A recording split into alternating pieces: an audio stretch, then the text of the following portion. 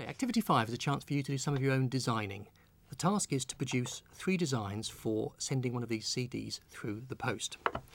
One way of generating your designs is, of course, to sketch out some ideas first. And for my last activity, I might have drawn some shapes like this with my tab on the top. There's my CD coming out of the packet, and that's straightforward. Alternative ideas can be easily sketched before I make them up.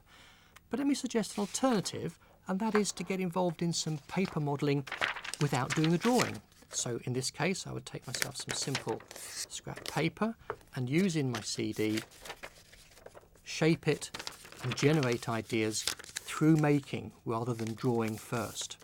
So I would generate a number of ideas by simply playing about with the material. And here's some ideas which I generated myself. This is a simple egg device which would just split apart when the owner got it through the post.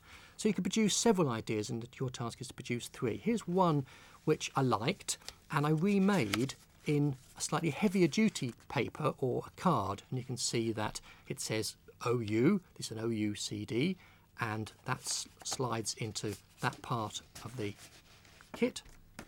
That folds over and that just folds into a little rim in there.